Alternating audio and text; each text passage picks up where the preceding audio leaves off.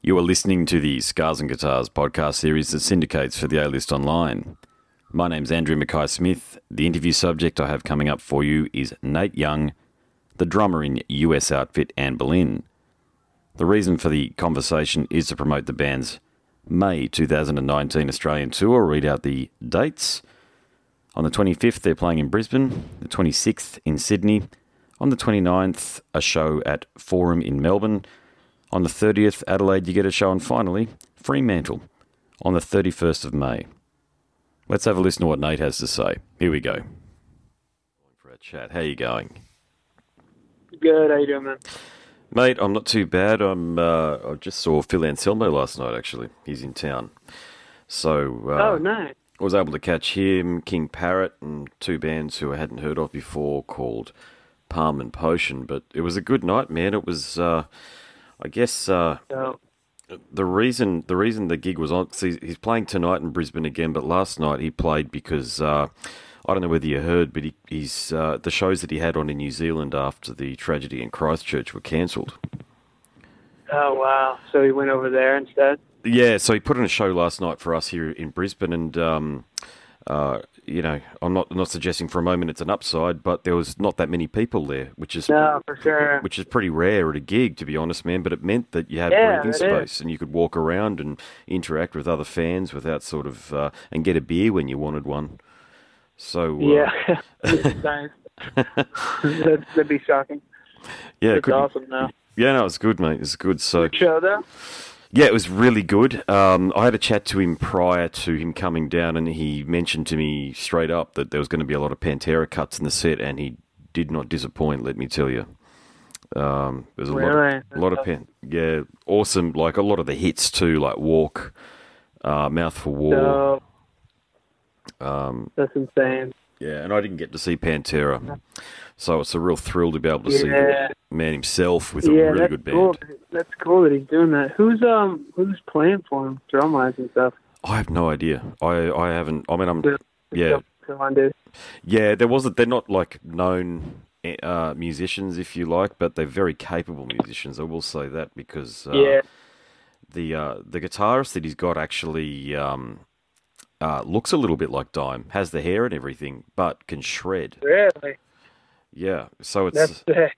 yeah, it was fantastic from the perspective that if you closed your eyes at certain points, of course, you know, nobody can replace Dime, of course, but at certain points it was very similar to Pantera. Yeah, that's crazy. That's cool he played old songs, too. Well, I think, and what did he mention to me? It's a thing of tribute these days, but look, it's what the fans want. You know, it's we've got the Cavalera brothers coming down here often enough, and they put on tributes to albums in their career, like Roots, and they were just here recently with oh god, what are the albums before Chaos AD? I can't remember. Sorry. Oh yeah. Yeah, the two albums before Chaos AD, so the one that was in like 1990 and the one in 1991 or two, yeah, the Max Cavalera and Igor come down here often enough and do that stuff, mate. And they're just giving the fans what they want, man. Yeah, that's cool. I mean, I feel like that's the move these days, you know? It's like people just want to get pumped and hear the old stuff, which is fine, you know? So I think it's cool when people kind of oblige to those fans that have been there from the beginning, so. Well, you guys are doing something pretty similar. And you're coming down here for these 5 dates, mate. So obviously you've reacted to fan need for these shows. Yeah, absolutely. I mean, and I think that's the move is like, you know, people, I don't know, for me at least, it's like one of those things where it's like, you know, people want to hear that stuff, and instead of like trying to fight it, I mean, we're not trying to like further our career, you know, so my whole thing is like, let's just have fun and play those songs, you know, give people what they want to hear. And, you know, I think it's fun though. I never really understood when artists like kind of denied that so hard, you know, didn't want to play the hits that kind of got them to where they were at. And I never really understood that, you know, and I could understand when we were consistently touring constantly before we were over, like, you know, you wanted to play the new ones, you wanted to play the weirder ones that you were into. But at this point, with not having played the show over there in 5 years, I mean, I'd imagine people just want to hear the songs that they miss, you know what I mean? So that's kind of cool for sure. Hey, look, there might be plenty of copy out there about this, but I couldn't find it specifically. But why did you guys break up? So there is, honestly, it hit the spot where we just kind of realized that it just felt like it was time. I mean, for us, like, it had been so long, and, obviously there was some just normal kind of just sign of the time stuff. You know what I mean? Like, just being honest, like, tours weren't as big as they were. Like, things were fine, but it wasn't like, we kind of felt like we hit that spot where it was like, it'd be tough to kind of, with Feel Good Drag being our biggest song on that record, that did a lot for us, and that kind of was the peak. And so, not that it was downhill since then, but it was hard to kind of follow that. And we did well, and our fans are incredible, so we had such a good long career, which we're so thankful for. But we just hit that spot where we kind of felt like it was time to be done. I mean, there was nothing brutal, there's no crazy thing that happened. We just, we were tired though. I mean, we were really beaten. There was a lot of personal stuff going on as well within, families and other stuff happening that it just felt like it was time to be around for that.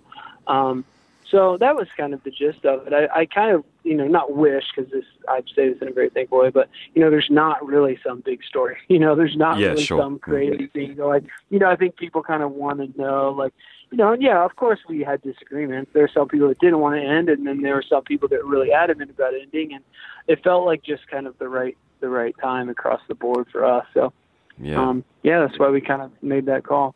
I really like what you said a moment ago, actually, when you mentioned that you're not trying to further the band's career, because I understand completely what you're saying there. It's not that you don't care. You obviously care deeply, otherwise you wouldn't be touring and travelling with the band. But Absolutely. You're in the, you remind me of, you're in a place, if you like, where it's a thing of tribute for the fans, like I was saying about Phil, and you're just reacting to fan need for it. But isn't it interesting? It's at these moments in time where you can just sit back and enjoy the ride.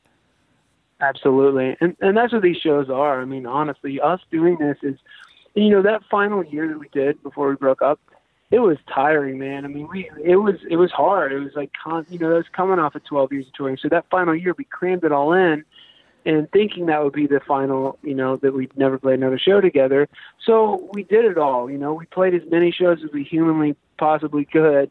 And so it was a lot, but it was for the fans. Like, it was for like a proper goodbye. It was to say, like, thank you for everything. But we were beat, and I hardly even remember that tour. I mean, it was like a blur, because it was just the emotions and the constant, we were tired, and, it's just so much. So now these shows are like, they are for the fans, but they're kind of for us, because we're like, it'll be fun to just go and play shows and not have it be coming off of, 180 shows prior. It's coming off of not playing any shows in years. So it's fun. It's the excitement of getting on stage together.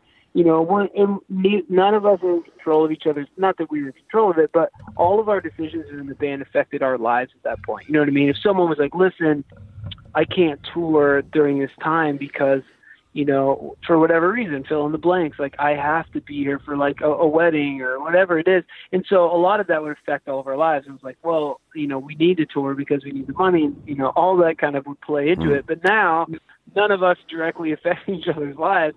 So it's tons of fun to get on stage together and just go, let's just play these shows and have such a good time, So that's what this is about, for sure.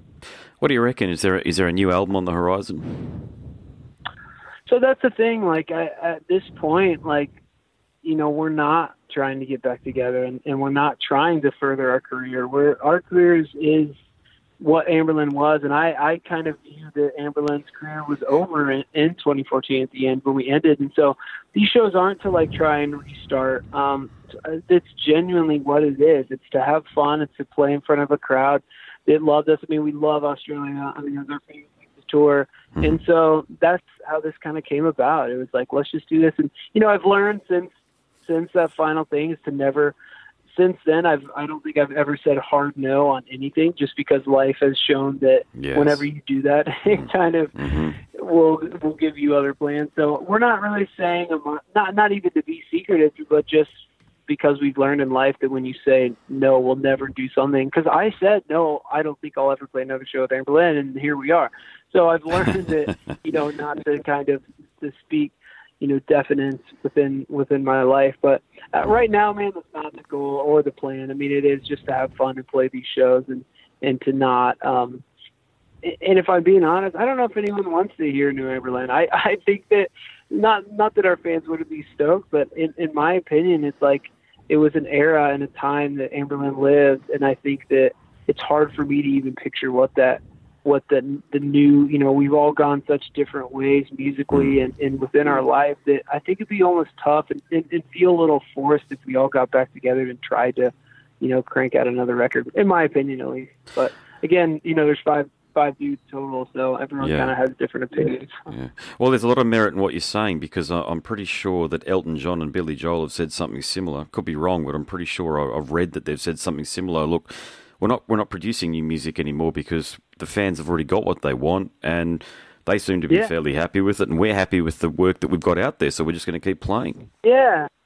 Man, that's exactly how I feel. I mean, I want to go play those songs. Like, that's why we're doing this. It's like, I think we made some great music, and I'm proud of it. So I don't really have a lot of regrets with albums, and I think, you run the risk of putting out stuff that, is not maybe what it should be. You know what I mean? Like, it's tough. Like, we're not all traveling together. We're not all living together. So trying to, during those times when we make those records, we were, you know what I mean? We're always together. So we were bouncing off ideas and going, what if we did this and this album? I feel like with all of us being separate, all living in different cities, all living and having different lives and careers, trying to get back together and kind of do that, I just imagine it would be tough. And I think our fans just want to keep jamming. I mean, we have a ton of albums, so it's like at this point, I'm like, just listen to those. You know what I mean? So, Hey, how'd you keep your drumming chops up when the band split in 2014? Did you do a lot of studio work and work for other bands?